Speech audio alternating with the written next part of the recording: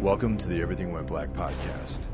I just finished up talking with Terrence Hannum of Locrian. It was a pretty awesome conversation, and if you noticed, I'm doing these introductions separately now, which for the foreseeable future I think is how I'm going to roll. I like it. It kind of sets apart the conversation from all this BS of saying, hi, my name is Mike, this is Everything Went Black Media. Check it out on, Facebook and Twitter and all that sort of jazz. And it sort of, keeps the flow of the conversation going. So with all that said, this podcast is brought to you by Savage Gold Coffee, which is my coffee company. And if you dig strong coffee, check it out at savagegoldcoffee.com. You can use EWB2112 on checkout to get a nice little discount on your order. Also, we have affiliate sponsorships with Datsusara, Onnit, and NatureBox. Datsusara is a hemp gear bag, t-shirt, jujitsu gi company. If you're into all that sort of stuff, go check out their site. You can get there from the Everything Went Black Media website. Just look at the portals, click through, and I get to wet my beak on some of your sales. I get a little percentage.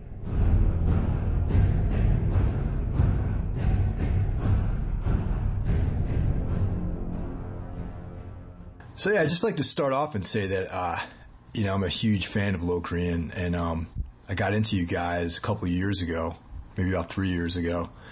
We're on the same record label, that's Relapse Records, and I was down at the office, and they gave me a bunch of promos and a bunch of vinyl, and some of the stuff was, a couple of your records.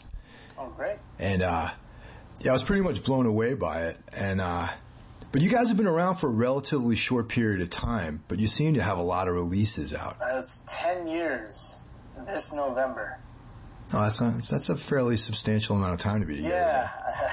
Okay. Wow, time flies. We're celebrating our 10-year anniversary in November. And it's been... we started out as a duo, but in 2005 we added Steven Hess on drums and electronics, so it's been an interesting ride, definitely. So what is the basic instrumentation? Like, what's the, it's a three-piece now. What are the roles that everyone takes on in the band? So Andre plays guitars, and he, you never know what's going to happen. So he runs it through a lot of effects, and a few years ago he purchased an ARP Avatar synthesizer, which is an old analog synthesizer that translates guitar sounds into voltage, kind of horribly, really poorly. It was kind of the downfall of the ARP company. So you never know what's going to happen with Andre and what ideas he's going to bring to the table. And then I play, Steven plays all the drums. Percussion, he does a lot of electronics with samples. On the new record, there's like some timpani, there's his normal kit, and then we mic'd like a fence. That became an interesting sound on one of the tracks. And then I play all the synthesizers, pianos, and do all the vocals. And sometimes I'll do like some samples or, tape manipulation or what, like cut up tape stuff. But most of the time I'm just playing keyboards and doing vocals. Yeah, that's one of the coolest things about the band is that you know, a lot of the stuff on Relapse, you know, I'm just going to use that as a reference point. It's like, you know, a bunch of dudes, drums, bass, guitars, you know, vocals, pretty standard. But with Locrian, you know, it's a totally open, you know, sort of plane of ideas that seem to be translated into the records.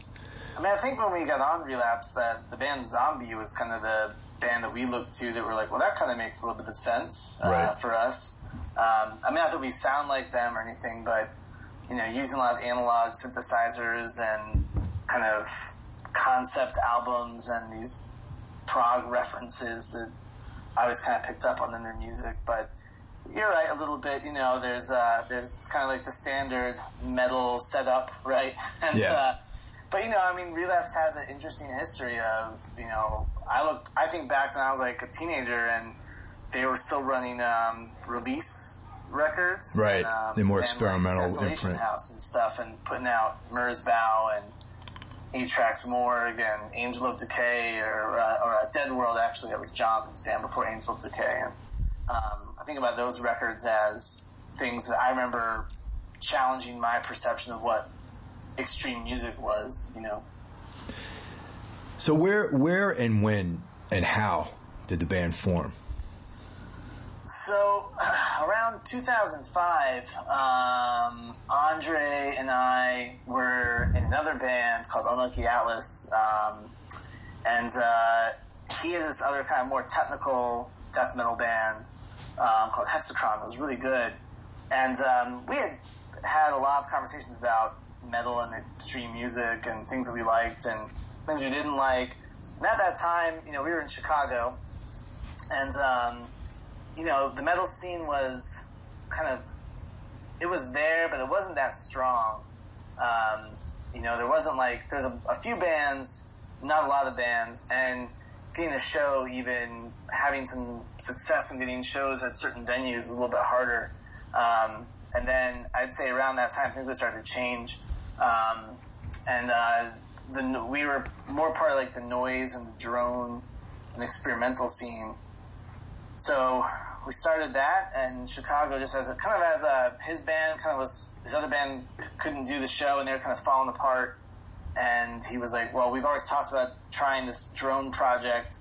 And he had this idea, like, where I think at the time, like, Sun, you know, was kind of known for playing very few notes for a long time. And we kind of were like, what if we play like a lot of notes? And that was kind of like the real dumb, like, premise of what we wanted to do. And also a lot of it was like how we had, you know, our other band was kind of more of like a dark folk thing. And we were just thinking like, well, how can we challenge ourselves and make something that was exciting to us and, you know, see where it went. And that was really like the basic foundation for it was, let's challenge ourselves, make something heavy and extreme, but, you know, kind of in the vein of noise. But in our heads, we were always kind of thinking about, you know, like, what if there was like a weird obituary type of riff, but just with a lot of feedback and screaming, you know, like, it was just like really like, why don't we try it this way and then see if it makes sense. And we started to kind of have just some interesting, successful ideas kind of out of it. So it was very conceptual. Like, we had these ideas and we just would kind of execute it. They weren't like songs, you know, we set up and played for 30 minutes or something and then like be like, well, that's it. That's all the ideas we have right now. No, it's interesting. So in the two-piece incarnation of the band, like who was doing what? Like, what was the, you know? Andre was doing all the guitars, and I had like a really primitive drum machine and just a bunch of keyboards, and I had this like fistful of microphones and like pickups that would just be feeding back everywhere. And you know, there was like this kind of, like, I think, you know, for me, like, I kept thinking about, like, I kind of felt like the conversation that certain bands, like, that black metal band Abruptum is kind of one of my, probably the most influential black metal band for me. And I always felt like that conversation was, like, started but never finished in a way. Mm-hmm.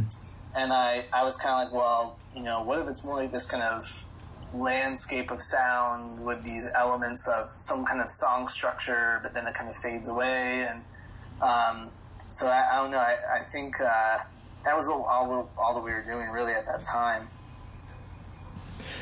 There's the music definitely has like a cinematic feel to it. I mean, we were talking about Zombie earlier, sure. And they're a great band. They're in my opinion, one of the best bands on Relapse, and yeah. but they definitely that's your band, of course, right? But they definitely have they're disciples of Goblin, in my opinion. You know what I mean? Yeah. And I don't think anyone will argue that, even the members of the band. And they reference that sort of giallo Italian horror. Sure.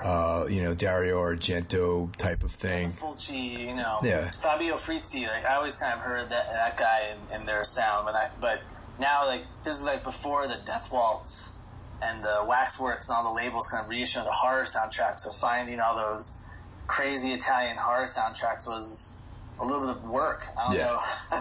I remember just searching, and then maybe you'd find like a really crummy CD copy at there's this really good record store in Chicago called Dusty Groove, and you could find like great reggae and really weird dub records and strange soul stuff, and they would have this little tiny film section, and occasionally they'd have like these collections of Fabio Frizzi soundtracks, or and that was really cool to kind of find that, kind of hear that's the Zombie soundtrack. Oh, okay, I get it. When with the band Zombie, I always kind of appreciated that, because I love that. When I grew up watching horror films, that was like I love the soundtracks. It was totally my favorite parts. But Logrian is definitely not directly influenced by a lot of that stuff, at least in my opinion. I mean, the sound, you guys have a different thing. It's cinematic, but there's it's a different take on that. So, are there any sort of non-musical influences that you guys have? Yeah, I mean, like each album kind of comes from some sort of whether a literary source, like a piece of science fiction, or this record, the Infinite Dissolution, actually was influenced by this journalist named Elizabeth Colbert, and she wrote this book called The Sixth Extinction. Mm-hmm. And it's a really great book. And it kind of gave me a lot of ideas. So that was kind of like a non-musical reference that we would stumble upon. I mean, or we'd be talking about like J.G. Ballard's The Crystal World, or Samuel Delaney's Dahlgren, which is one of my favorite science fiction books of all time. Those things kind of the end of the world, or the kind of this apocalyptic scenario, was really inspirational for us. I mean, so it kind of lends itself to being more of a cinematic experience, or more kind of a narrative of some sort. When we get to like writing records or something, we start to like think about like a beginning, a middle, and an end, and how people are gonna, when they press play, what's gonna happen as they go through the hour or so of music that we presented. Yeah, that leads into the series of videos that you guys have. And, I mean, that's particularly Augury in an Evaporating Tower. That one. Alex Sloda did that one. One of our friends lives in Berlin, and he actually introduced me to Andre years ago. We went to graduate school together. He was a photography major, and I was getting my master's degree in painting and drawing. And we're so glad to be able to have him come in. He did the Eternal Return video for us too, and just a great guy and really really smart artist. But yeah, he had this idea that was all shot like on the outskirts of Berlin on Augury for an Evaporating Tower. Yeah, that's definitely makes me think of a sort of psilocybin influenced kind of experience that might take you out of the regular continuum of your sort of life, and sort of catapults you into a different world of fractals and visual sort of experiences. And that's what grabbed me immediately. And the song, like the music and the imagery dovetail pretty naturally, I think. Yeah, that was also that one, as Andre was playing that ARP Avatar synthesizer when it was working really well, and just bizarre, like the sounds you can pull out of it. And it was a synth that was used by like the guitar player for Roxy Music, and Robert Fripp and King Crimson and stuff would use this synthesizer. It was kind of marketed towards like the prog guys, you know. Mm-hmm. But it just, you know, I use it on this record actually, but you can't plug a guitar into it anymore. So I just use it as I controlled it with another Moog synthesizer, a Moog Source that we had borrowed from someone. And it's just it makes these beautiful, spacey, weird, kind of unpredictable tones, and just becomes like a neat little character to have, you know, when you want to introduce it in a song. And Augury was, you know, that was a lot of fun to write with that big, long, noisy intro as it breaks into this kind of black metal-esque kind of smeary thing. That was a lot of fun to make, to record that one. Now the new record, you were saying that the Sixth Extinction was an influence on that. So what, like, you know, I'm not overly familiar with that book. I mean, I've heard the title. So what is the plot of that, and how does it inspire the writing of that record? Well, I think like we're always looking for inspiration in some way. So we go in this before we record. We'll tend to kind of share like different books that we're thinking about, and we'll or you know, and they can be fiction, they can be nonfiction, whatever. It'll be like artists that we're looking at. Like the cover artist is this guy David Altmage, and I always bring in like I always print out a bunch of art, and I'll bring it into the studio and just kind of keep it around, like visually like orient myself like where my brain's going. And sometimes that's the artist that winds up on the cover, sometimes it isn't, but you know, so the books wind up being this nice touchstone for all of us. So I read it, and Steven and Andre had read it, and we were just kind of talking about it because it's really chilling. She's a journalist, and she visits these different sites where different species are kind of going extinct. And in the end, she talks about the history of the word extinction, where it came from, which is totally fascinating if you're interested in that kind of element of science. And then she talks about like it might sound kind of boring, but like it's like about ocean acidification, and like these frogs in the Panamanian rainforest are dying out because of this like fungus, and it's just like all about like different invasive species, and what are these subtle ways with which like our encroachment upon different habitats is kind of shifting the natural order.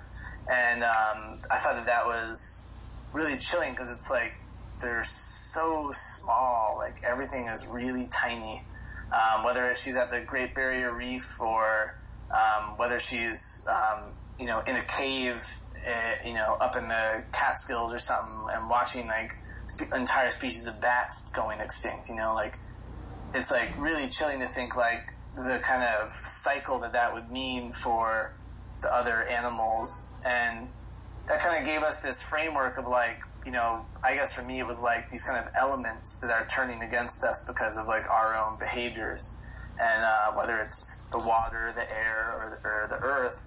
And so throughout the record, these kind of references to like the air kind of getting rid of us in a way, right. And then being able to become something new because it doesn't have to like sustain us anymore. It doesn't have to bother with our presence, and like, or like the water, or you know, kind of our insistence upon using certain natural resources past where we should be using them, you know. So that was kind of like it kind of gave us this in to start to think about just like how difficult it is to even like conceive of like what does going extinct even mean.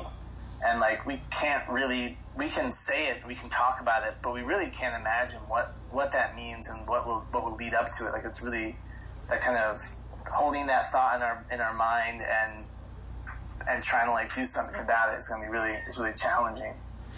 Well, I mean, the sort of evidence of extinction is, you know, surrounding us, really, and it's right under our noses, really. If you think about even just civilizations that, you know, might have built the pyramids and the Sphinx and all that sort of stuff. Yeah. You know, they're mysteries, and those people aren't around because no one can explain where they came from. So.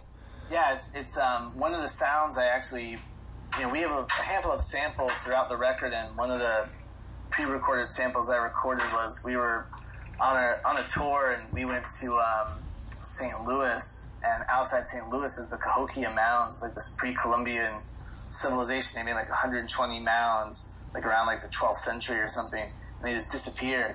And some scholars believe it's because like deforestation and overhunting. And I use the sound of like the wind kind of at the top of the mound of like this extinct civilization. It was obviously like very sophisticated. They had currency. They had, you know, like millions of people living there. And just to think like that was like a major city in the middle of the you know, what would become the United States, and they're just gone, you know, and like they leave behind this ruin of these mounds and a few other things that are there, and it's just crazy to think, yeah, like when you look at these past civilizations, like, you know, what led to that downfall or whatnot, and you know, I think it becomes harder for us to conceive like that could be us, you know, well, like at some point, you know. It's likely that it's going to be us, really. Yeah. I mean, if you just look at the natural cycle of the way things ebb and flow, like just on the planet, you know, the fact that the Mayans are gone, the fact that the Sumerians, you know, or sure. you know, that's, and you know, I mean, I don't know. Are you a fan of the Planet of the Apes? That, you know, the series of movies that came out, you know, like. I kind of like the reboot. I haven't been, you know, the last one was pretty good. Yeah, I enjoy the reboots, but yeah, the original, I like the original series too. But you know, I mean, but I was skeptical. But what was the last one called? Rise of the Planet of the Apes, I think, or something like that. I thought there was some really impressive moments in there, and it had this kind of Shakespearean, like, thing to it with the interior, like, ape colony or whatever. I thought that I was really impressed. And that kind of does get to some of that, like, right, like civilizations, like ebb and flows and resources and the need for them. I mean, they kind of allude to it throughout even that film, but the original series too, you know, it's like, there's some smart stuff. I mean, it gets a little bit cheesy in some ways, but, but there's some smart stuff in there. Yeah, it's dated, but the concepts are really interesting. Even like in the first Planet of the Apes, where they're, you know, the time travel, like where they're, well, not really time travel, but they're in suspended animation and they're exactly, you know, blasting into some other, they think they're going to some other universe, like light years away, you know, thousands of years into, they're going through time, but they're not really traveling through space. Yeah. But the thing that was impressive about that is when there's like that forbidden zone, which is actually like a city similar to New York or Chicago or DC or whatever. I think actually it was New York because it was Statue of Liberty. Yeah, exactly. And that's where, you know, the apes don't go in there. And they're just like, yeah, you know, your people, they tell Taylor, like, you know, your people, you know, did this. But to the ape of that era, the fact that humans even were capable of having a civilization is something beyond any comprehension.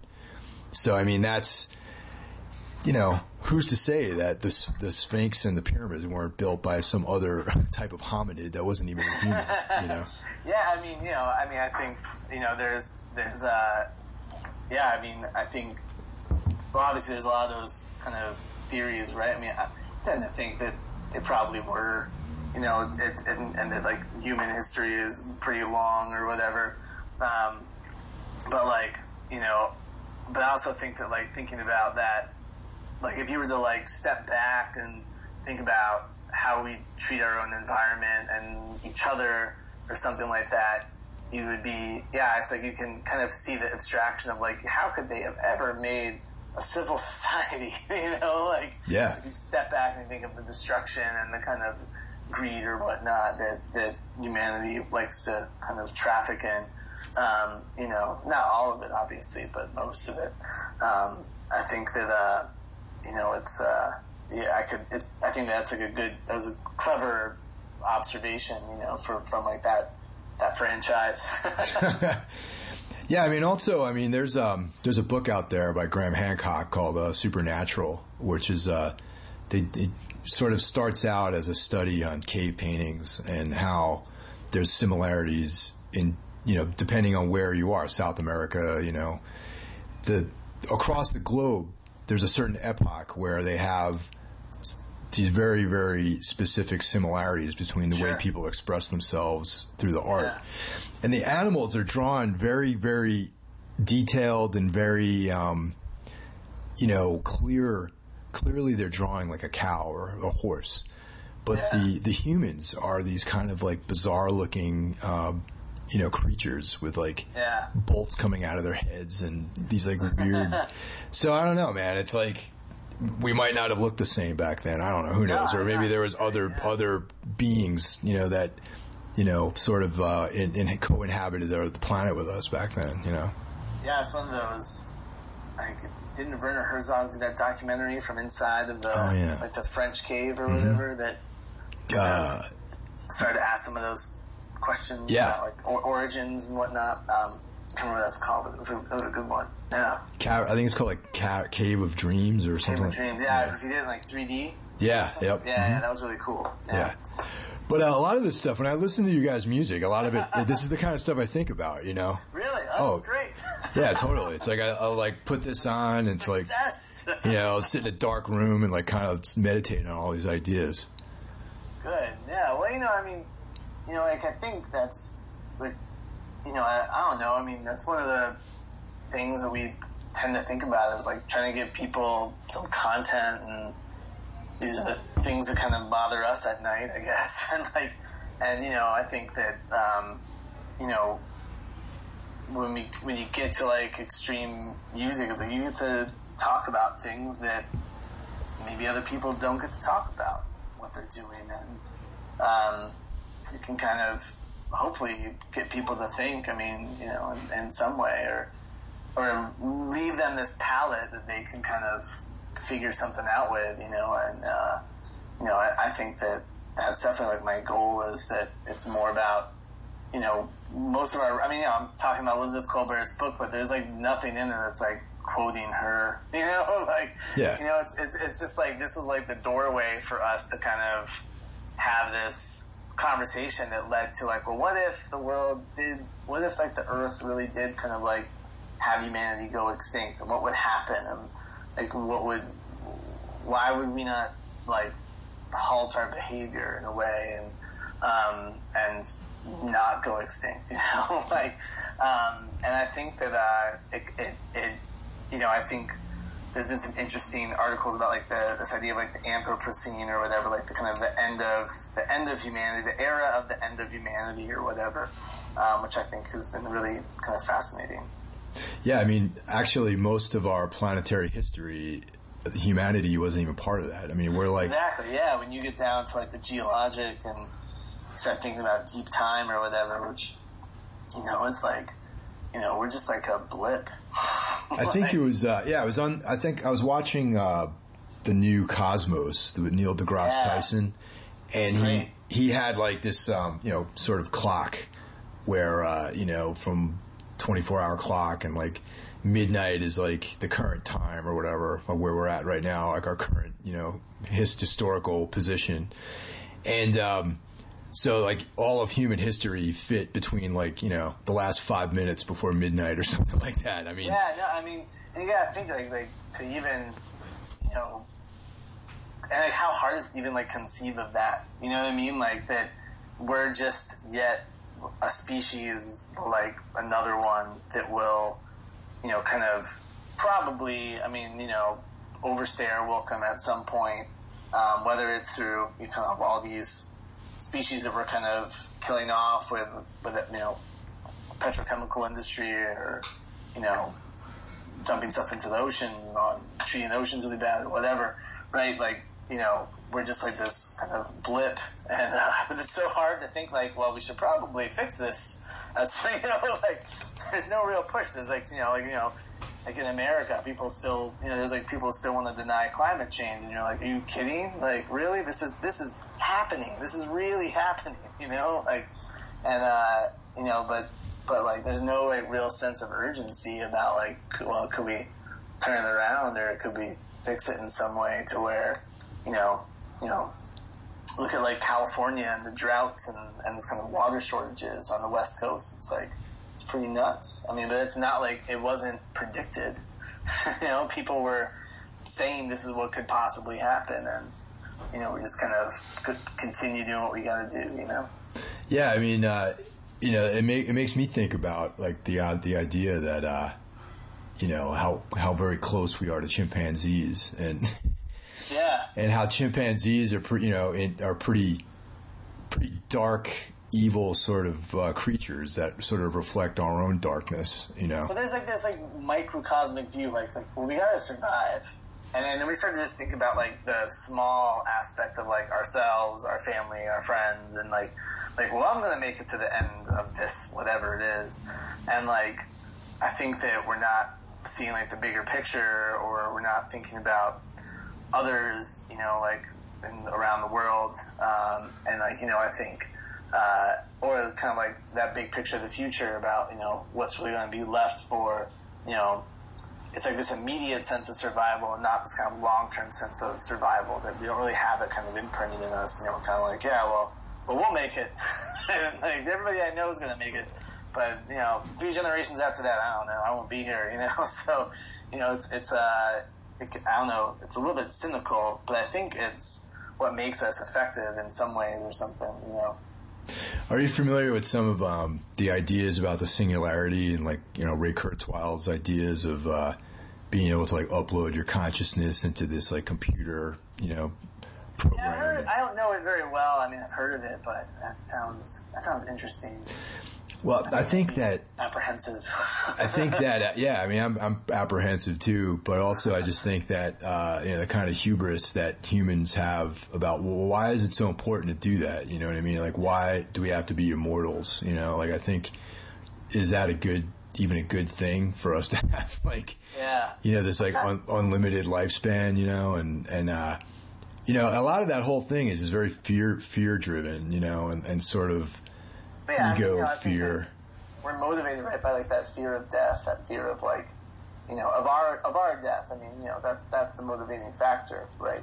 And so trying to prolong it in some way is always going to be, and I think that there's been this really great science fiction writer I like. Her name is Nancy Kress, and she wrote this book called Fountain of Age. It's kind of a collection of short stories, and a lot of it deals with genetics and longevity, and it's really, really smart stuff about her field of most of her writings about that the future is going to be dominated by prolonging life and through genetic perfection, and they're really they're pretty much dystopian stories and stuff. But I always just thought when I started finding her work just how smart that was to find that angle and use genetics and kind of prolonging life as this kind of analysis on our fear of death, or the desire to kind of pass along certain genetics or whatnot. And I think that definitely is that motivating, at least in the short term, our motivating factors, right? That's what biology tells us. Yeah, I mean, that's kind of really what the whole point of, I mean, on a biological sense, is to kind of keep your DNA moving forward into the future. And, so that's our biggest motivation. It's kind of why everything happens, really. That's why we build cars and skyscrapers and computers and everything, is to make sure that our DNA gets moved, into the future. Yeah. So getting back to the videos. Sure. No, I know there's a kind of a digression, but actually one of the things I want to ask you too before I get away from that too is you should send a list actually of some of these books, and I could post it. Problem. Yeah, definitely. Along with the episode notes or something. I think other people would be interested in checking it out because some of these authors I haven't heard of. So. Yeah, I think right now I'm reading this guy James Vandermeer. Have you read him yet? No, I haven't. He wrote this. He's written a lot. I mean, the guy's been writing science fiction for a long time, but him and his wife and a few other writers are part of this new weird movement, and he's probably most famous for this book called this trilogy called the Southern Beach Trilogy, and it's been pretty fascinating. It's about this zone in Florida. It's has essentially a consciousness, and they don't know if it's an alien or if it's a earthbound form, but it's the landscape changes, and they send in these scientists, and there's teams of them that go, but they don't come back, or they'll come back and you can't escape the zone, but they'll like suddenly just appear in their like hometown, but like have no memory of what happened to them, and it's pretty amazing. It's really, really smart, and I'm only like 2/3 of the way through this trilogy, but I've been really, really impressed with it, and I feel like I should have known about this for a much longer time. It's a great book and a great series. I'll send you the link, but there's a record in there somewhere that Nice. I'm like, this is so awesome, you know. So When you say new weird fiction, do you mean like you know how like there is kind of like a movement that's sort of inspired by like Clark Ashton Smith and H.P. Lovecraft, and that's definitely coming out of that. Like I definitely sense like and I know that's kind of one of their things they get compared to is like H.P. Lovecraft or whatever. A lot of the writers kind of come out of that, at least as far as I understand it. And I definitely get that. Like you kind of get this almost like you don't know what the land is, but it's like aware, and there's like these primordial creatures, and it's like intelligent, and it's like writing things to you, and like the funguses and stuff, and really creepy, and it definitely has this kind of like the landscape and this primordial pre-earth thing. It's really neat, like really, yeah. But it definitely has a kind of Lovecraftian atmosphere. But like there's a little more about science and psychology, and like it's good. I mean, it's science fiction, but yes, they call it like the new weird, because it's it's not like a Robert Heinlein or Larry Niven or something like that, like where it's like science most of the time. It's like technology based. This is There's definitely like a lot more character development, and it's also kind of neat because like the main characters, at least in the first book, are all women, and they're all female, like scientists, psychologists, and like kind of experts and in their fields, and they're sent into the zone, and it just kind of messes with them in these different ways, and I just thought that was really unique. Kind of reminded me a little bit of like that movie The Descent, like kind of sent into this area, and it's like this internal conflict and then the external. It's great. It's good stuff. I mean, I'm talking about for a few minutes now. I do recommend it. And if you like Lovecraft, you'll probably enjoy a lot of this new weird genre. Like it's definitely has some kinship with it, definitely.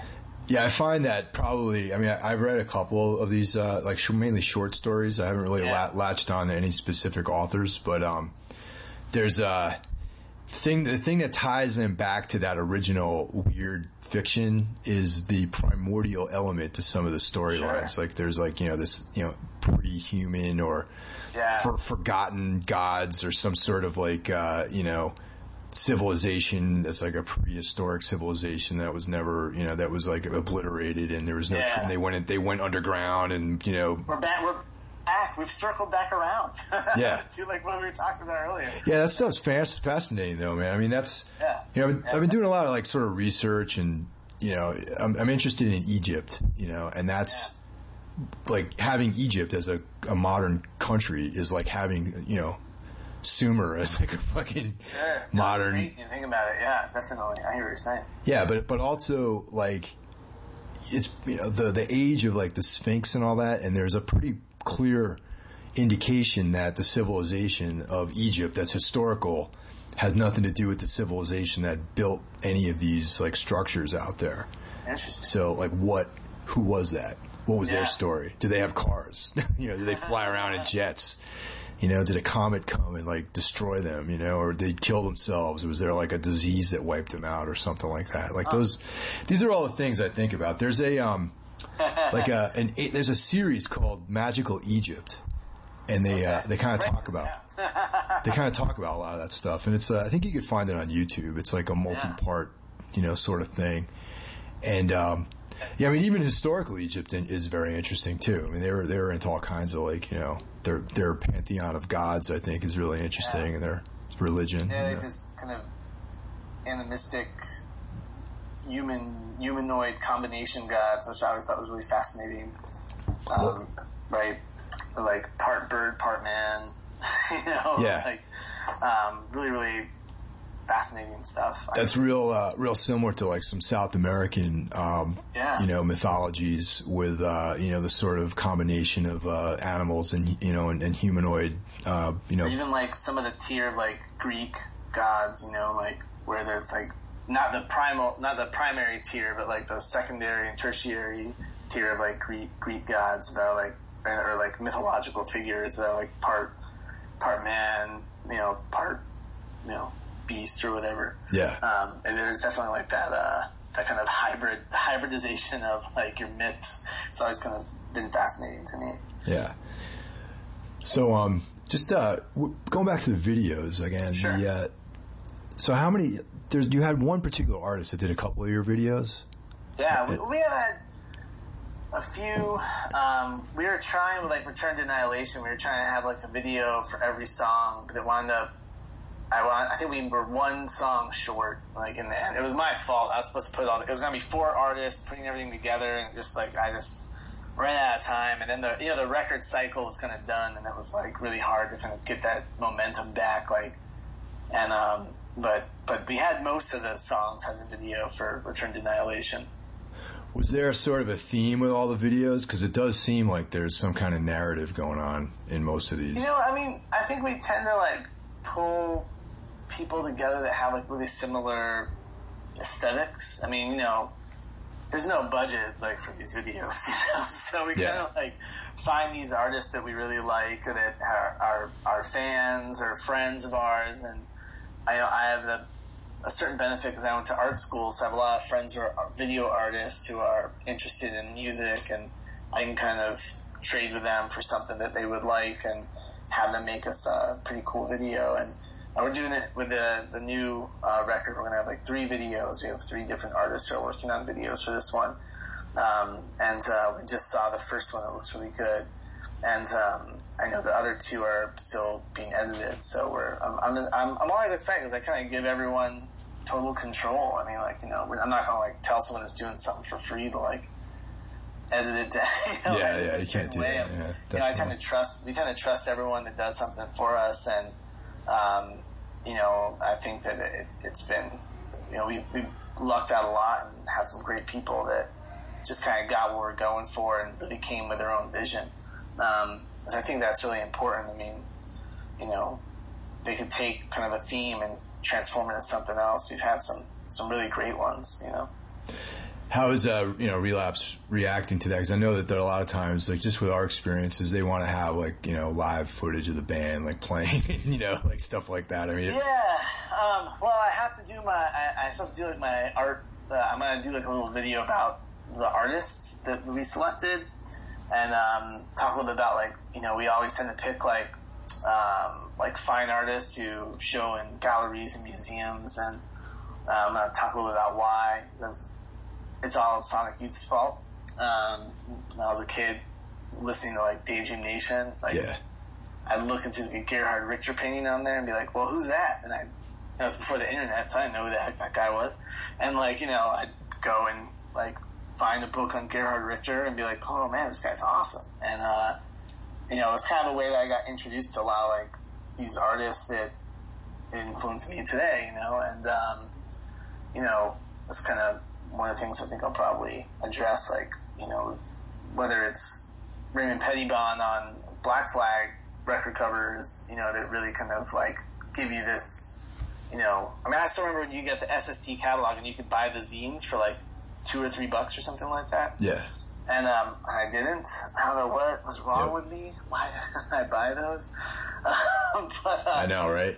Yeah, I worked at a gallery in Chicago, and one day they were selling the complete collection of his zines. Oh man! And they were like, "Well, Terrence, they knew I make a lot of art zines, and they're like, well, we're not selling them until the end of the week. So if you want to like go and just sit down on your break and like take a look through them." I did. I just kind of like unpacked them all, like every single one, and with gloves on, and just was like, "This is." Why didn't I get these things? Because I don't think they sold for, not as much as like a giant drawing of Raymond Pettibon's, but they're very important historically, and for punk, obviously, but also just for like, you know, zines and printed matter or whatever. It's like one of those important, you know, they've influenced, I mean, so many people, but, you know, so, you know, those things kind of make that impression. And whenever I don't know, whenever I like think of a record cover, I'm always like, well, what's like that kid who has a terrible internet connection in the middle of nowhere and he gets that record? It's like, what clues can I give that person to like find all these other weirdos that we like, you know? And that's one of those things, like to, you know, try and leave that little trail of breadcrumbs to some of those artists that are doing really weird and interesting things. Yeah, Pettibone, like, I gotta be honest, like, I would say 40% of the reason why I got so obsessed with Black Flag had to do with the artwork or the albums. Right. You know what I mean? Yeah, I mean, and then it's like, and there's even like crazier ones that weren't on anybody's cover. You start to see these drawings, you're like, Jesus, this is weird, you know? And I just love like how the image would kind of, maybe it would refer to the text, and most of the time it wouldn't, you know, like it'd be like this long narrative and then this, you know, an image of a, you know, like a drugged out, you know, ex-hippie or something, and like this weird narrative about like, you know, regret in the Catholic Church or something. Yeah. And you're just like, oh my gosh, like I don't even know, like I don't know, when you're like a teenager, or, you know, you're like whatever, it's like you have to start kind of processing these two different pieces of information. And you know, I always thought it was really clever and, you know, and really smart, you know. That's exactly it, man. And I've become very, you know, disillusioned with like a lot of like what people consider punk and hardcore these days. And sure, yeah. You know, I mean, I haven't really. I mean, like I think the '90s, like '99, was like the last time I really considered buying a hardcore record. You know, as far as like in my opinion, like the last like great era of like hardcore was like when Mad as a Bastard and like, you know, Dead Guy and like Kissing Goodbye and those bands were doing their thing. Yeah, no, those were Dead Guy was very important to me, and Rorschach. I remember just like those things. I mean, I guess that they kind of led you back to metal. Like to me, like I kind of got a little bit disillusioned with metal because I just felt like. I grew up in Florida, so death metal kind of reigned supreme. Yeah. And I just felt like I'm never going to play like, you know, like Trey Azagthoth or something like that. I'm never going to be like that guy. That guy's a genius. Maybe not so much now, but you know, like he is a genius. He's totally weird. You know, but I'm never going to play like him. I can't. Like I'm not going to do that. I played guitar, you know, at that time, and I remember just being like, so like, what am I going to do? And get into hardcore was like, you can still play something that's extreme and fast and whatever. And like, I think that there was like those bands like Rorschach or Dead Guy, and then, you know, later on Kiss It Goodbye. Those bands got me back into Human Remains, actually. Oh yeah, man, totally. You know? And, yep. And I still think Human Remains holds up like really well. You know, there was some really good stuff around that era that you're saying, and I'm always careful though. I don't want to say like there's no. I mean, because I really liked like that era of kind of in a few years ago, like that band like Cult Ritual and Sex Vid and those kind of weird, noisy, really abrasive hardcore bands that were just kind of, you know, coming at hardcore in this really weird, subversive way, and they all were totally short-lived and just, you know, messed up. I was always really thankful I got to catch some of that. But yeah, you know, I think for me, like you're saying, like that era of hardcore, there was like a few bands that really stood out.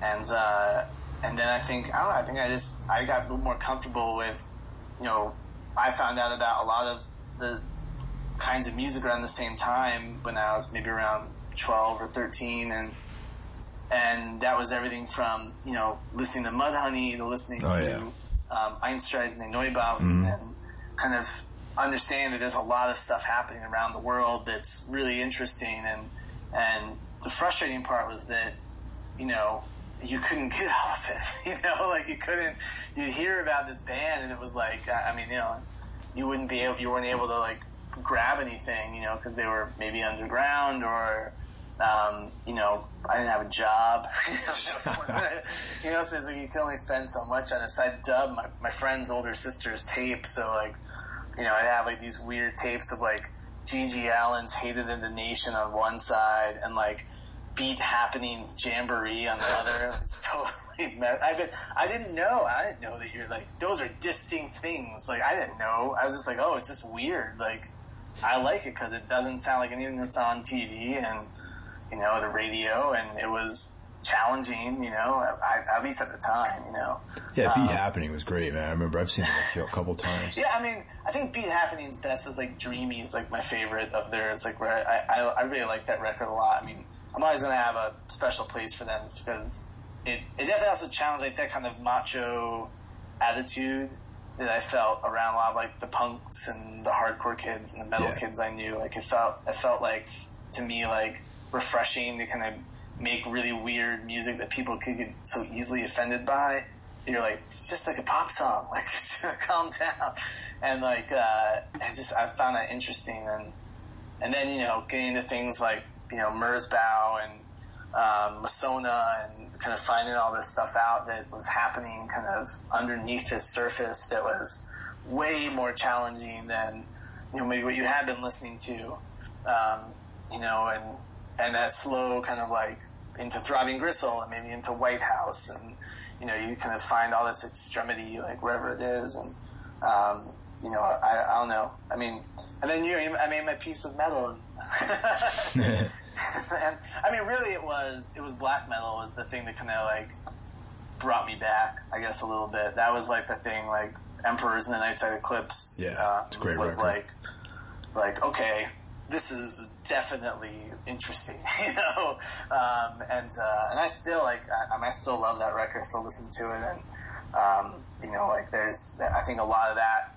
I mean, I never really got so much into the whole mythologizing around it. Like, I just really enjoyed, like, the records. And when you find them, and then it got easier, I think, you know, obviously as the internet kind of became more of a part of our lives, you know, and you had some more access to it. And before everyone, like, I don't know, got back together and made crappy records and whatever, like you know, it's, I think that did it for me. So what was it specifically about black metal that you liked? I mean, because there is a lot. There's like a noise crossover with black metal, it seems like. Yeah, you know, well, like I said, Abruptum, when I first heard that, I was like, this is the record I've always wanted to hear, you know? And that's like such a great feeling. I think it was because it was about atmosphere. I mean, that really was it to me. It was like, there's an atmosphere, like when you put on Transylvanian Hunger. Yeah. There's an atmosphere. Like, you hear it, you get it. It feels like, and for years, you know, like, my friends would be like, that sounds like shit, you know, it's terrible. I'm like, you don't get it. Like, they meant to do it. It's intentional, you know, like, and it's, you know, I don't know, I thought, to me, like, that approach, or even, like, some of, like, those early Burzum records, was just, like, it's beautiful, like, what he's trying to do, you know? Like, I mean, despite being a really shitty person, like, there's this beauty to this aesthetic, and, I mean, I felt that way with Gorgoroth. It's like, I know that probably those guys probably wouldn't say it's beautiful, and they're trying to make something that's really ugly, but, like, in the end, it's, like, this kind of, like, tremolo-picked, fuzzed-out guitar, and, you know, it was like, yeah, it sounds like Flying Saucer Attack, and that's, you know, like, but really aggressive, and this guy's I don't know, like, that's really what it was for me. It was like, I didn't really care about what they were saying. I just kind of really was like, all right, this is a really interesting atmosphere. It's like when I don't know if you were listening to like with Throbbing Gristle, just like how Throbbing Gristle would make you feel so gross and like slimy or whatever. You know what I mean? Oh yeah, definitely. It's like this tangible. It's like the air changes in the room when you put on, you know, like Second Annual Report or whatever. You're like, yeah, oh my gosh, I feel so dirty.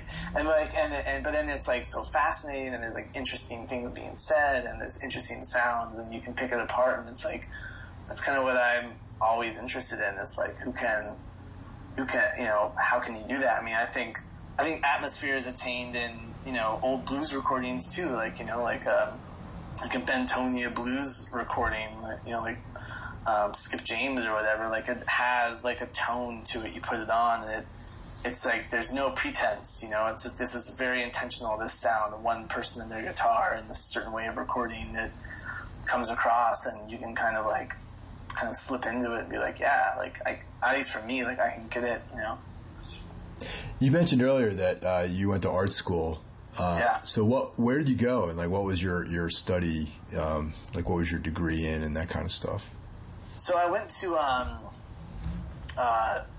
graduate school at the School of Art Institute of Chicago, and I studied painting and drawing. But at that school, at least at that time, I'm pretty sure still, it doesn't really mean anything like what you pick or what department you get into.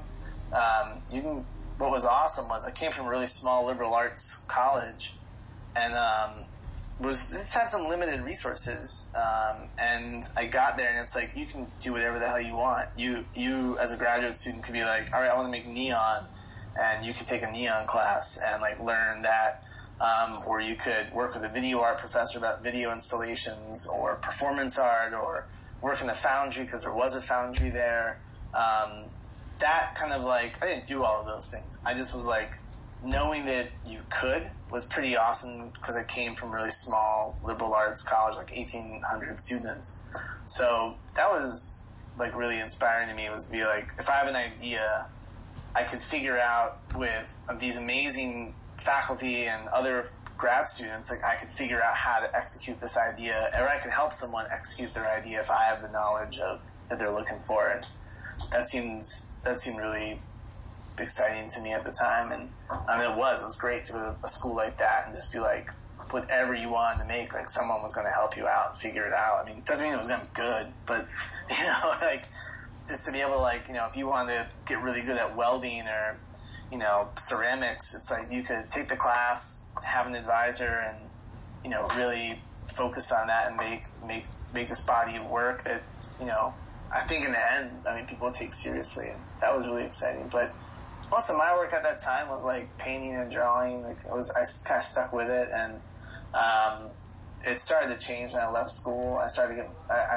kind of started to show more of my video artwork and installations, and then I did like a series of collaborations. I did a collaboration with Sun, like this 3-channel video installation I did with them.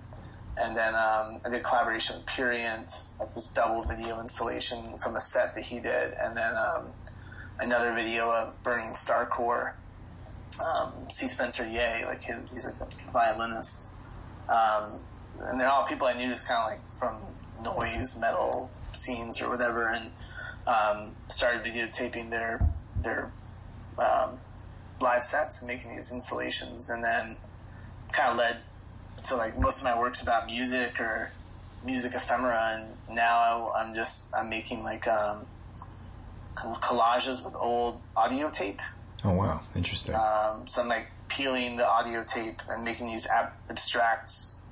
They're not really paintings; they're more collages, but they kind of look like paintings from afar. But when you get up close, you'll see that there's like maybe like a bit of leader tape in there, like pink or blue leader tape, and then can kind of lead you into the clue that it's some kind of destroyed or preserved audio media. So that's been most of my focus lately. I get notifications on like Twitter and some email thing about these like projects that you have come, periodically something comes out that you are involved with. So what are those exactly? I mean, I read the emails. I'm like, I don't really understand what the fuck this is. So. The art stuff I've been doing? Yeah, the art stuff. Well, I've been making like a lot of zines. I've always kind of been like a zine art book maker. Yeah. So I've been doing kind of, while I'm making these big collages with cassette tape, I'll tend to kind of make these weird little booklets, Xerox zines of pieces of tape, ephemera, like the slip sheets. Have you ever broken up a cassette and then inside's like that black, like Mylar material? it's like this weird abstract form, like with 2 holes in it for the gears and stuff. Yep. So I've been using those to make like abstractions of the Xerox machine, and then I'll just take things like the last set of zines I did. I just tried to take like things that I wouldn't normally focus on. So I took like the J card from Fleetwood Mac's Tusk and Chicago's 17, which is a horrible record. Tusk is a great record. Fleetwood Mac's a great band in general. Yeah, they're good. Yeah. But Chicago, not so good.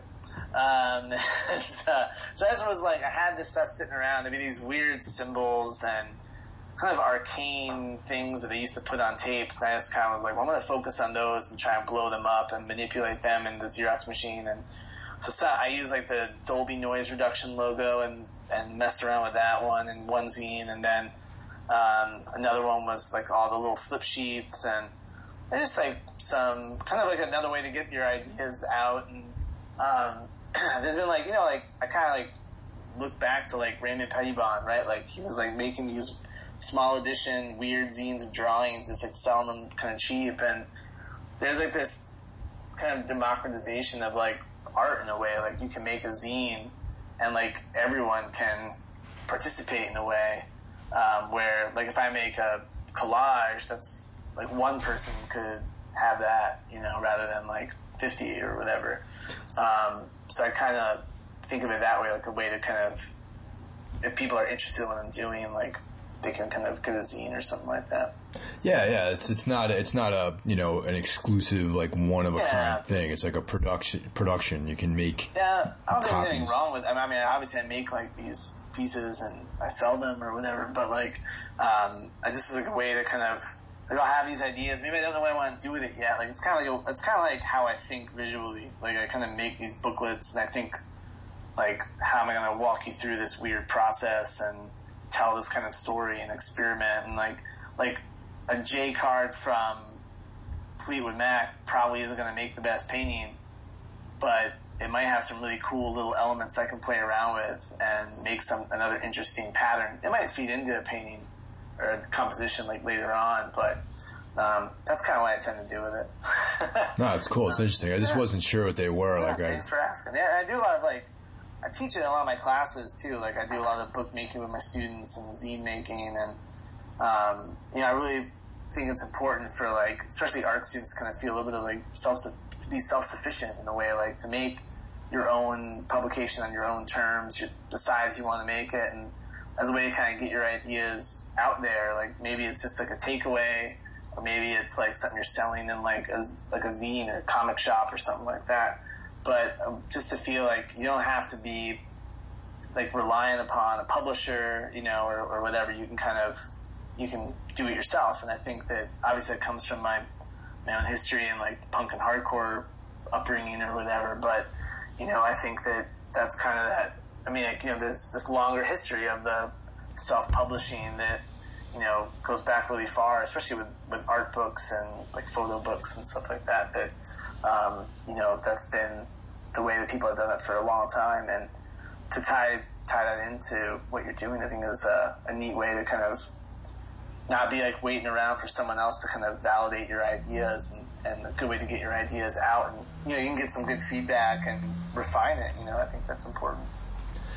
Do any of your students know about the band? That's always an interesting conversation.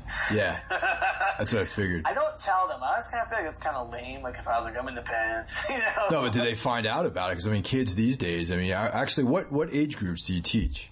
I teach predominantly college freshmen and transfers in a design department at Stevenson University here outside Baltimore. And surprisingly, a lot of students. I don't like hide it. Like if I go out, like we played Roadburn last spring, and I was like, well, I have to go to Europe, so I have a sub coming in. And why are you going? I was like, well, I'm in the band. We're playing a festival. Yeah. It's called Roadburn, and whatever. And surprisingly, like maybe like 2 students were like looked it up on Google. And were like, can't believe that. Wow, cool! Like you're in the band. Man, I cannot believe. I figured. All right, this is my perception of the situation. Art school, college age kids, the perfect type of person that would be listening to Locrian. you'd be surprised. But, you know, I mean, I kind of feel like it's like, you know, I'd rather it, I don't know, when I was in school, I did all my homework about my professors. Like, I remember I would, like, you know, when I was, especially when I was in graduate school, before I took any class, I would, like, Google them and kind of, like, what kind of work do they make, what kind of work are they interested in, you know, like, before I went into that class, and so I knew what I was getting into. You know, most of my students are freshmen, and, you know, sometimes, you know, and obviously the college environment's a little bit different than maybe what they were used to, where, you know, a lot of times in public schools, maybe not encouraged to kind of, like, ask questions, and there's not much time to kind of, like, help develop critical thinking skills and whatnot. So, you know, I don't know. I mean, that's not like a slight against them. It's just it's not their fault, you know, when they come in and maybe they're not trying to, like, figure everything out and look everything up. But then I you know, I always kind of bring it up, like, you have this device in your pocket right now. Like, if I ask you about an artist or a designer, you can pull it up right there and you can see them and know what kind of work they make. And, but, you know, I think that you kind of have to, I mean, as part of my job, I think it's kind of like get them used to, like, you need to, research is really important, and there's kind of no excuse nowadays to, like, not know, you know, certain things about your discipline or who's teaching you, you know, like, I think that's, you're spending a lot of money to be at any school,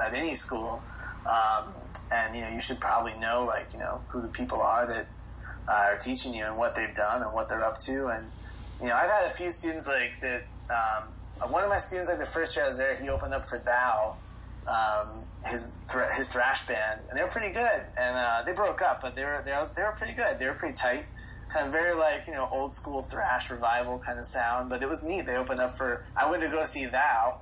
Yeah, that was awesome. There's my student's band, and I was like, this is great. You know, like, this is really good. But, you know, I'd say that of the metal contingent, you know, there's very few students who are kind of into that at this school, you know, and I tend to find, or the students that are from other majors, I teach in a design department, but, like, there's a bioengineering student who just graduated that would, like, he'd come by, like, every few weeks, and I'd see him at shows and stuff, and, like, he was a fan, I guess, and that's awesome. Really into grind. He was really into grindcore, but, like, we you know, I was like, there's not many other people that, you know, kind of get what he's into. So I'd always, like, sit down and talk with him around lunchtime or something like that about whatever we're listening to, and share CDs and files or whatnot, you know. Well, and you say he's a bioengineering student? Bioengineering, yeah. That makes sense. To me, that makes sense, because I have a technical degree in engineering, and, you know. And I think that, like, it's like, and once it's, like, out there that like, you know, that that's what you do. Like, you know, okay, you'll find some students who will be like, you know, I think more, like, to me, it's just, I don't want that to ever, like, get in the way of, you know, like, I don't really, like, introduce it just because it's, like, you know, I don't know, wouldn't it be kind of, I don't know, it'd be kind of lame, like, to have the faculty be telling about their band. And you're like, no, I wasn't suggesting design, man. Like, I'm here to talk about that. So yeah, no, I wasn't suggesting. I'm not gonna lie or anything, but you know, I always tell them. But you know, I mean, it's a pretty intense program. It's really career oriented for designers. So, like, you know, I just try and, like, you know, I mean, I do try and tell them, like, about, like, finding that balance in your life about what you need. You know, like, to be creative, to be an artist, and to be really good at your craft, and be really good at, you know, whatever you're trying to accomplish, whether it's fashion design or typography. It's like, you gotta, you know, do you need music, or do you need creative writing, or do you need, you know, some other activity that kind of, like, helps balance out, you know, what could potentially be a really stressful job, and make you a saner person, you know? So I tend to use, and when we talk about it, I tend to kind of talk about, like, managing your time and having realistic expectations and all that fun stuff. So how do you guys perform live, man? I mean, it seems like there's a lot of layers of stuff going on. Like, how do you do that with 3 people? It seems like you need, like, 9 guys up there on stage to do it. Well, I play like 2 keyboards, and then I have like 2 loopers, one for each keyboard, and then I have a looper for my vocals, so I run my vocals through a bunch of effects too. And Andre is running like 2 different loop stations, and he has like a tape delay, and Steven's using he has a little sampler, and I don't know, we just tend to try and find the core of each track of the song, and try and not lose sight of that in what we're doing, and build up these structures that we can kind of add these layers to while we're doing it live and bring them down. And it is. I think it's more stressful for Andre than for me because he's written like 4 or 5 different guitar parts for like one part of the song, and he's like, which one do I play? Yeah, I can see that. I get it, and I tend to kind of, I'm essentially holding down the bass with one keyboard and then a melody or counter melody with another keyboard, I tend to feel like it's a lot of sound for 3 guys, and it's kind of how we've always done it. It's just like layer it, and we improvise a lot, even live. Like we'll have like a bunch of rehearsed parts, and we'll have these little sections that we're like, this is where we're just going to do this until whatever cue, whether it's a drum cue or guitar cue or something like that we'll bring into the next track. And it kind of like gives us room to experiment, and we've always kind of done that, little improvisational elements. So I think that it just makes the live experience, and before, since other guys, Andre and Steven, live in Chicago and I live here in Baltimore, we tend to just have to practice, when we get together. Yeah. And just try and come up with something that we, can feel like we'll be able to perform well. And, after a few live shows, it winds up, no show's the same, I think that we don't want it to be, but we want every show to kind of have these different dynamics and different elements. And that's kind of how we write a lot too. Like there'll be things we'll improvise on, and then we'll remember it, or kind of remember it, and then we'll come back together and be like, there was that improvisation that we did that was really good. It became something. We should come back to that and make that a thing, a song, or a more structured interlude. And we kind of allow a lot of time for improvisation. So you played Roadburn a couple of years ago? 2 years ago. 2 years ago, yeah. How was that, man? Roadburn's like greatest festival ever, I think. It was amazing. We were the first band of the whole festival. Oh. And it was just like, it was awesome. Just like the attitude is amazing. And, we met fans of ours we've written with these people for years. And they flew in, they didn't fly in just to see us, but here they are from Chile or Israel or whatever. But they're there because Roadburn's is 3 days of a lot of bands you probably aren't going to see come to Chile, right? Mm-hmm. Or wherever. And all in one place. And I just, that was just like really meaningful to kind of meet these people that I've emailed with. They bought tapes from us when we ran our tape label or whatever, that was just awesome. And, and then to be able to play and have these other bands that you're really excited to meet and to see, they're watching you and you're going to maybe watch them, and it was great. It was just a great festival, run extremely well. They're super pro. This is a great experience, for us. And, they have a really good thing going there. You guys haven't played that? Tombs hasn't played that? No, we played twice, actually. I was like, yeah. It's like, I thought you'd have. Yeah, we played this past year, actually. I thought yeah. I thought I saw that. I was like, I thought maybe I misheard you. You're like, I've heard it's great. I'm like, but haven't you been there twice? Yeah. Then we played this year, and then we played maybe 3 or 4 years ago with There was great both times. The first time we played, I met Tom Warrior, which was really cool. That's amazing, right? Yeah. Yeah, you meet all these people that you just walk into them backstage somewhere, and away from Voivod and all these fucking cool people. Yeah. Yeah, it was definitely like that.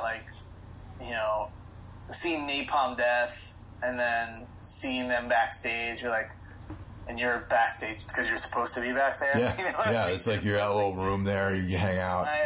My 12-year-old self is shitting himself right now. It's like, oh man. But and I think Megan, friends with bands, like we shared a dressing room with this band Conan. Oh yeah, who were amazing. Yep. And other bands, like we played a few dates with True Widow. Oh yeah, I'm familiar with them. I have a couple of records. They were really, really good. They had a great set, and it just was like, I mean, we only got to stay for the day we played, but it was still this great experience. Corrections House, seeing that was really nice. The big venue, and it just was, and just kind of walking around and seeing friends of ours from Chicago and whoever, kind of run into them from the States, and it's just nice to be somewhere else, and you have all these kind of neat bonds, and yeah, it was cool. I mean, I would love to go back and love to do that again. It was wonderful, and the crowd was awesome, and the sound was really, really loud. Yeah, it was. It's. They went over their decibel level or whatever when we played. All my gear was moving. All my pedals were moving away from me. As we were playing the first song, I'd get it all back, and it was nuts. It was so. I mean, the bass was just so loud. It was wonderful. I mean, I don't know. I think it's, again, something super special. I really like how they're. I think the next day was it was Goblin and a bunch of other more, I think Comus or something like that. It was crazy, really weird, not very metal, kind of cinematic, strange and folk stuff. And I just was like, that's brilliant. What a great way to do your second day. Expand. What these are things most people are into anyway. Yeah. It just made so much sense. And I mean, we had to play in Belgium the next day, but it was still great. We're hoping to get back maybe in January to Europe. But, oh, cool. Yeah, we had the last outing over there was the tour itself was pretty rough. It was pretty poorly organized, and it was unfortunate because it was us and Black Anvil touring together over there. Oh man. Which is, I think, a solid bill. And how long did you guys do that for? Originally, it was supposed to be a pretty full European tour, but then I started getting these gut feelings that things weren't going well on the booking side. Yeah. And I was like, you know what, man, we're gonna bail on, cancel these last dates and let's just make it a little over 2 weeks. And yeah, that's still. I mean, I look at it as a long time. I got. Between my job and I have 2 kids, it's going out for 2 weeks seems very luxurious. Yeah. To me, I'm oh, how can I even do that? But I think you kind of have to in Europe though. It's when we went out for Roburn, we just did 3 dates, man. It was kind of dumb, but we didn't want to pass up the opportunity. But it just hits at such a bad time. I work at a university and Andre works at a university in Chicago. So it just was our schedules were not being very friendly to us to get out of there, in April or whatever. Yeah. No, it's understandable, and it's worth it going there, though, regardless. Oh, man, yeah. I don't regret it one bit. It was, it was a great experience. And, I mean, we made some good friends and, got to see some great music. And, it was awesome. And the next day, I was in Belgium and... it was just us. This one show, it was just us. But before us was a conversation that I had to do with Brandon Stusoy from Pitchfork about black metal. Yeah, I know Brandon. Yeah, it was so weird, man. But it was really cool because I'm trying to remember how to pronounce his last name, but Christoph. What's his name? The Master of the Logos, Lord of the Logos guy. Do you know that guy? Yeah, kind of. I think I know what you're talking about. So he was doing this show, trying to remember. I'm looking it up right now, so forgive me. Spajdal or whatever. Christoph Spajdal or whatever, right? God, so he had doing this art show, and it was really cool. Like, I never met him before, and I really like him, but so we were talking a lot about like black metal. It's kind of weird, like we're in Belgium talking about black metal with like two Americans or whatever. But Christoph, did logos for like Abruptum and Emperor and all this stuff. So that was really cool. Like he talked about like when he reached out to these bands and was offering them logos and like just kind of working with them, and that was really neat to kind of like have this nice conversation with him about that. And we brought him up on like in our conversation because he had just been talking about his art down in this gallery area, and having him up there to kind of present this other side of it, and especially this creative side of being like a designer essentially, and like hand lettering all these things. And it was really cool, like I think it was a weird night, but it was great. Like just to Brandon knows his metal really well, and definitely has some good opinions about, especially like when we talk about like American black metal or whatnot. That was a fun experience, I think. Yeah, he lives in the neighborhood I live in here in Brooklyn. Yeah, I see him around every now and then. And I like Brandon. He's a nice guy. He used to do this DJ night. The Rainbow in the Dark thing? Yeah, it's like for a while it was like at a local, spot around here, like on a Thursday or something, and a couple times I stopped by and checked it out, Yeah, I'm not much of a drinker, so going to bars is not really like, unless there's like a live show or something going on there, I don't really hang out there, places like that. But, I understand. So do you guys have you done any extensive touring? Not really. I mean, everything's been kind of shorter one-offs, and then we're in the middle of planning a long for us West Coast tour, which we've never done the West Coast, so that'll be we're finalizing a lot of stuff for August. Okay, wow, it's coming right up. And it just kind of was like we could do the East Coast again, or we could go out to the West Coast, and we kind of felt that like all of our friends out there were just like they've been asking us to come out for so long. It's like we need to do it, and like I've played solo sets in San Francisco and stuff, but I was like, we gotta go. Like it's this time, and we've all been wanting to go back out there, and we've all been out individually, but never as a band. So we're kind of like, let's just go, and it's time, and it looks like it's shaping up. We're getting some good stuff, and we're just figuring out support and all that fun stuff. But that's killer. Yeah, I'm glad. I mean, it'll be like 10 days or so. That's a good solid. You could play like a lot of places out on the West Coast in 10 days. Yeah, I'm thinking it looks like it'll be like Seattle down to, I think, Los Angeles, and then kind of like looping back with some stuff a little bit further in, like maybe Salt Lake City and Boise or something like that. Okay, yeah, that makes sense. We'll see. It'll all come together, and I'm looking forward to it. I think it's about time, and we have a lot of bands that we're friends with there, and people that have just been collecting our stuff since the beginning. We were just doing CDRs and tapes and single-sided weirdo vinyl or whatever, and like it's just like the right time. We need to do it, and I'm looking forward to it. It feels right, like, to kind of get that done, and it's the time we can actually go before like I start back up teaching again and all that stuff. Like it's the right thing.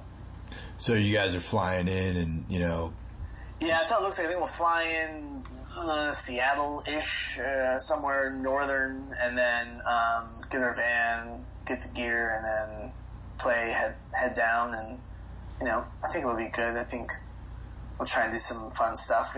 We know some bands we want to be working with, and we're just trying to like make some. We kind of like tend to book the bands that we want to see. Yeah, like, totally. When we play, we're kind of like, I want to see this band, and sometimes they're friends, sometimes there's bands that we like listen to that we'd like to see what they like live. We never, and we try to do the best we can to kind of curate these events, so we can at least you know, if you gotta like watch a few bands play, it should be bands you actually want to see, you know, like. Yeah, 100%. And it's always nice to be surprised, you know, like on the underside of it. But for the most part, it's like it's nice when you can kind of pick some bands that maybe you haven't seen live before, but you have a bunch of their records or whatever. Like, who are some of the bands? Can you release that information right now? I know people get weird about talking about this stuff. Yeah, no, I mean, like, you know, I'm excited for like this band Sutek Hexen from San Francisco Bay Area. Do you know them? No. They're like just I don't know. It's like 2 guitar players and then a vocalist who does electronics, and just it's like I don't know, kind of shoegazy black metal, but that sounds like really dumb. It's way more abrasive, and I say that because it's like these almost beautiful guitar parts that are just like but really ugly electronics behind it. Oh, that sounds interesting. Yeah, it's really good. It's not like a Death Heaven thing. It's kind of no, like, don't even mention that band. It's kind of on this other tip, you know. Like it's definitely more like experiment. They're on like Cold Spring. They've done some records on Cold Spring. I would never, ever in a million years venture that Death Heaven would be playing with you guys. You know, I mean, you know, whatever. I don't, you know. They made a record a lot of people like, I guess, or don't like. But now a lot of people love them, man. That's you know, that's their journey, though. You know, that's not my journey, though. Unfortunately for them. No, you know, I mean, you know, I like actually some of their I like a lot of their like first 2 EPs or whatever, and the split they did on the Flunser, I liked, and you know, that's one of the bands is Sutek Hexen. I really think that. I'm looking forward to playing with them, and this band Wreck and Reference. I really like them a lot. I think they're in Los Angeles, so we're hoping that we can play with them a little bit. You know, and I really would like to play with Mammofer again. Oh yeah, we did a tour with them through Canada, really short one, when we did our collaborative record, and they were really good. Yeah, this is a bunch of bands that I'm like keep my eye on or whatever, and you know, it'd be nice to play with them. You know, this guy in LA called Hive Mind, kind of a noise guy. Mm-hmm. Do you know? Yeah, yep, definitely. And all synths, and I love that guy's records. Like it's like I don't know, they're like dirgy, weird black metal esque like synth records. Yeah, like really weird. And I like his label. He puts on a lot of really good like noise and power electronics and ambient stuff. And I kind of keep my eye on what Gray is up to. He used to live in the Detroit area before he moved out to LA. And we played a few shows with him years ago with Locrian. So when is the new record coming out? Or is it July out? 24th. It'll be up July 24th. Oh, so it's still a few weeks away. It is, yeah. Yeah. It is. But that's cool that it's coming out on the 24th, and this tour is in August, so it's timely. Yeah, and we're doing some dates. We're doing July 19th. We're playing July 18th. July 18th. We're playing in Chicago at the Empty Bottle with Liturgy. Okay. And then we're going to play some other shows around the Midwest around that time. Which is nice, so we're able to get together and get a little like midsummer kind of practice and some gigs with the new material, and I'm really excited about that. It's supposed to be like 3 shows or whatever, but I'm happy about that we're going to do that. You know, I think that anytime we can get together and play is always fun and helpful, especially if we're going to do this tour in August. It's like nice to kind of have a few shows under your belt with the new set, new material, kind of that you've done it before a little bit, rather than like jumping in, meeting in Seattle, practicing for one day, and like hitting the road. You know, it's like it can be stressful. It sounds like. You know, I mean, I'm used to it with them, and you know, we kind of like tend to, you know, we practice things and we kind of have an idea before we do that stuff. But you know, it definitely is. You know, I think that it'll be good in July to get together and do that stuff. That's awesome, man. I'm looking forward to. You know, someday seeing you guys here in New York again. Yeah, right. You know. Well, hopefully we'll get back there soon. I mean, we really want to, and I, you know, I'm sure when you know the new record comes out, I'm sure that there'll be some something nice will be offered, and we'll make it a reality. And maybe we can play with you guys. Well, I was going to suggest that, man. I would say if you want to, let me know in advance, and maybe we can help organize something out here. Yeah, that'd be great. Yeah, maybe a couple. A lot of times it just depends on the timing with everybody's schedules, and then just like money and all that fun stuff. Like, and everybody, since they're in the Midwest, I'm on the coast or whatever, but I'm on the coast. It makes things a little bit easier when we do East Coast stuff, because it's like we got a home base and practice base and all that stuff that we normally need or whatever. But they have it there in Chicago too. I think they have good practice space and everything. But I just imagine you guys' practice space just being like just all loaded with stuff. Or like gear? Yeah, like gear and like electronics. Economical setup, actually.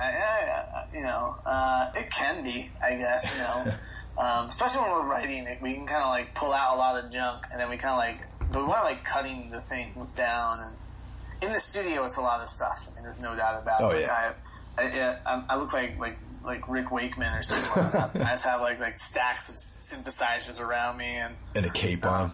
Yeah, my cape. I do the cape, a reflective cape. Because I tend to like when in the studio, I'll borrow a bunch of old synths from people I know, and they have some old synths there that I like to use. They're just really weird, kind of things you would never bring on tour or bring out in public because they're really rare and really temperamental. Yeah. But like they have a Mellotron. I love using that electrical audio. It's a great instrument. Do you guys record there in Chicago? The last 3 things we recorded. Yeah. We did the Mammofer. Well, first thing it was the Mammofer collaboration there, and that was great. And then we did Return to Annihilation there back in Studio B, like where Neurosis records. Yeah. And just the drums in there just sound massive, like that's what. I mean, I'm using direct lines on most of my stuff. I don't really care that much, right? But the amp sounds, the way they mic things. I like how we do our vocals. It's like some clean, some stuff through effects, stuff through amps. Like just this neat way of, one vocal track might have like 5 mics on it, 5 different, or 2 directs and 3 mics, kind of different placements and stuff. It's kind of neat how we work with Greg Norman. So he just approaches things this really creative way, I think, and the drums always sound awesome. The guitars always sound really good. They know how to get a good sound of everything they have. And we played I know Andre played like some weird Veleno, this like all aluminum guitar that Kurt Cobain used on In Utero. That was kind of weird. Yeah.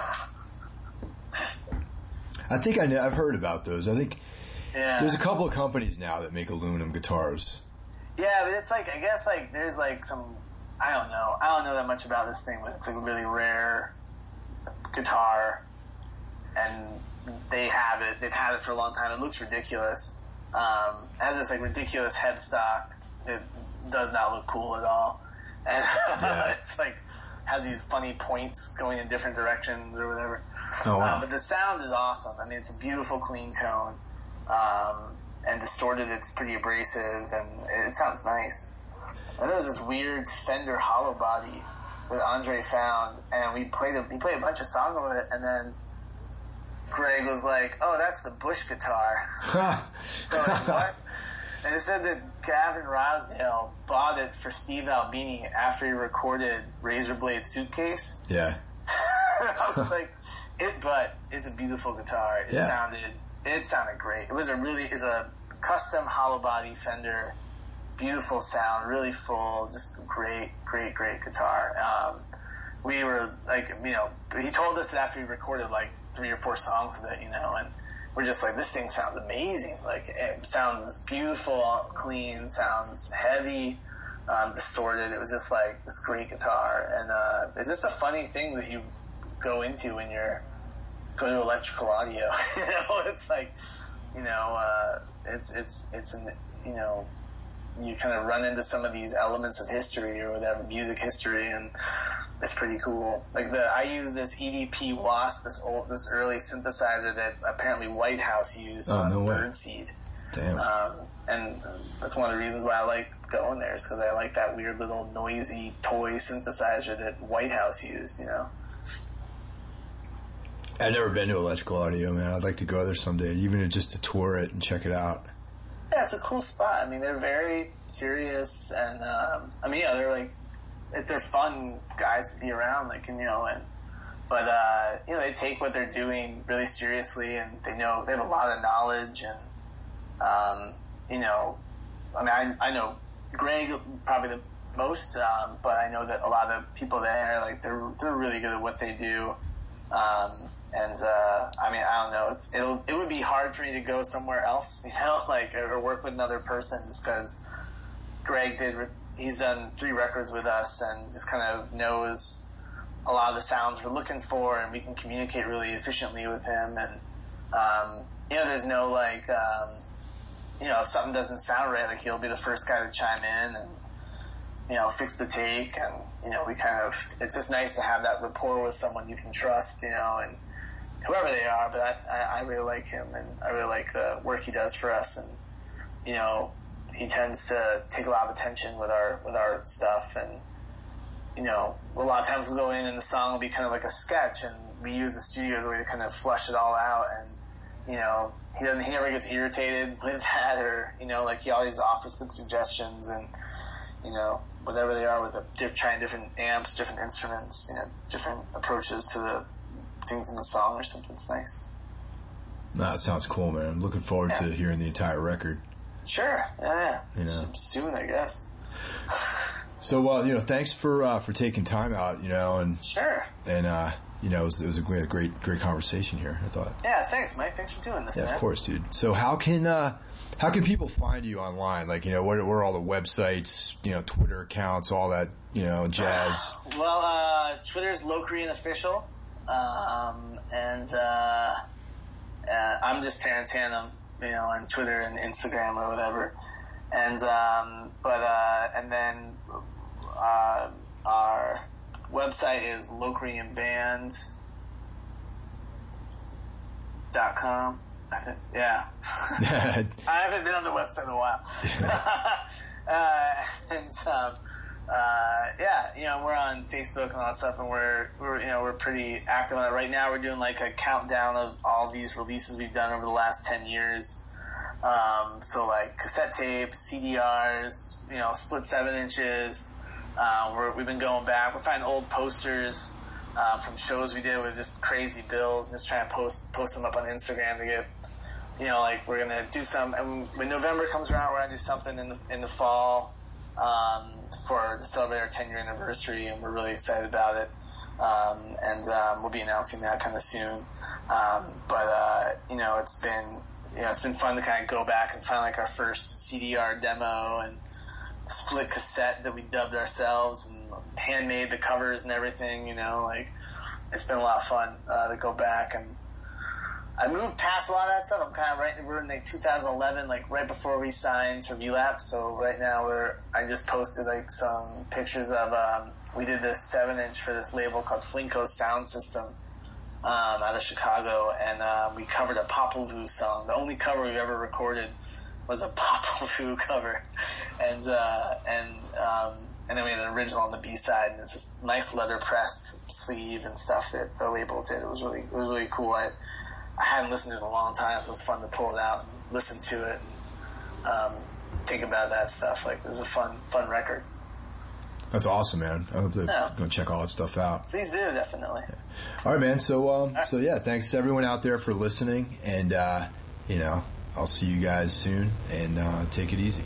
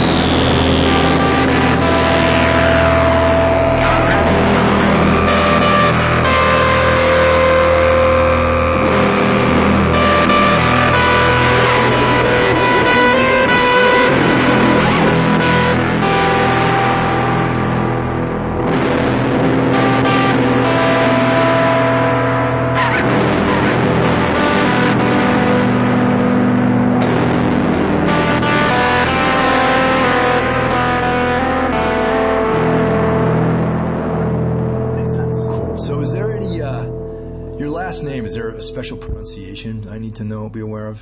Hanum. Just Hanum. Okay. Yeah. Cool. No, I don't know. Hanum. I don't know. Some people have. Yeah, I get some interesting ones. Hanum. That's Hanum. I don't know. I guess it's like Dutch or something, but I don't know. But there's a, in Thailand, there's the god Hanuman, which is, yes. like it's like this monkey god, and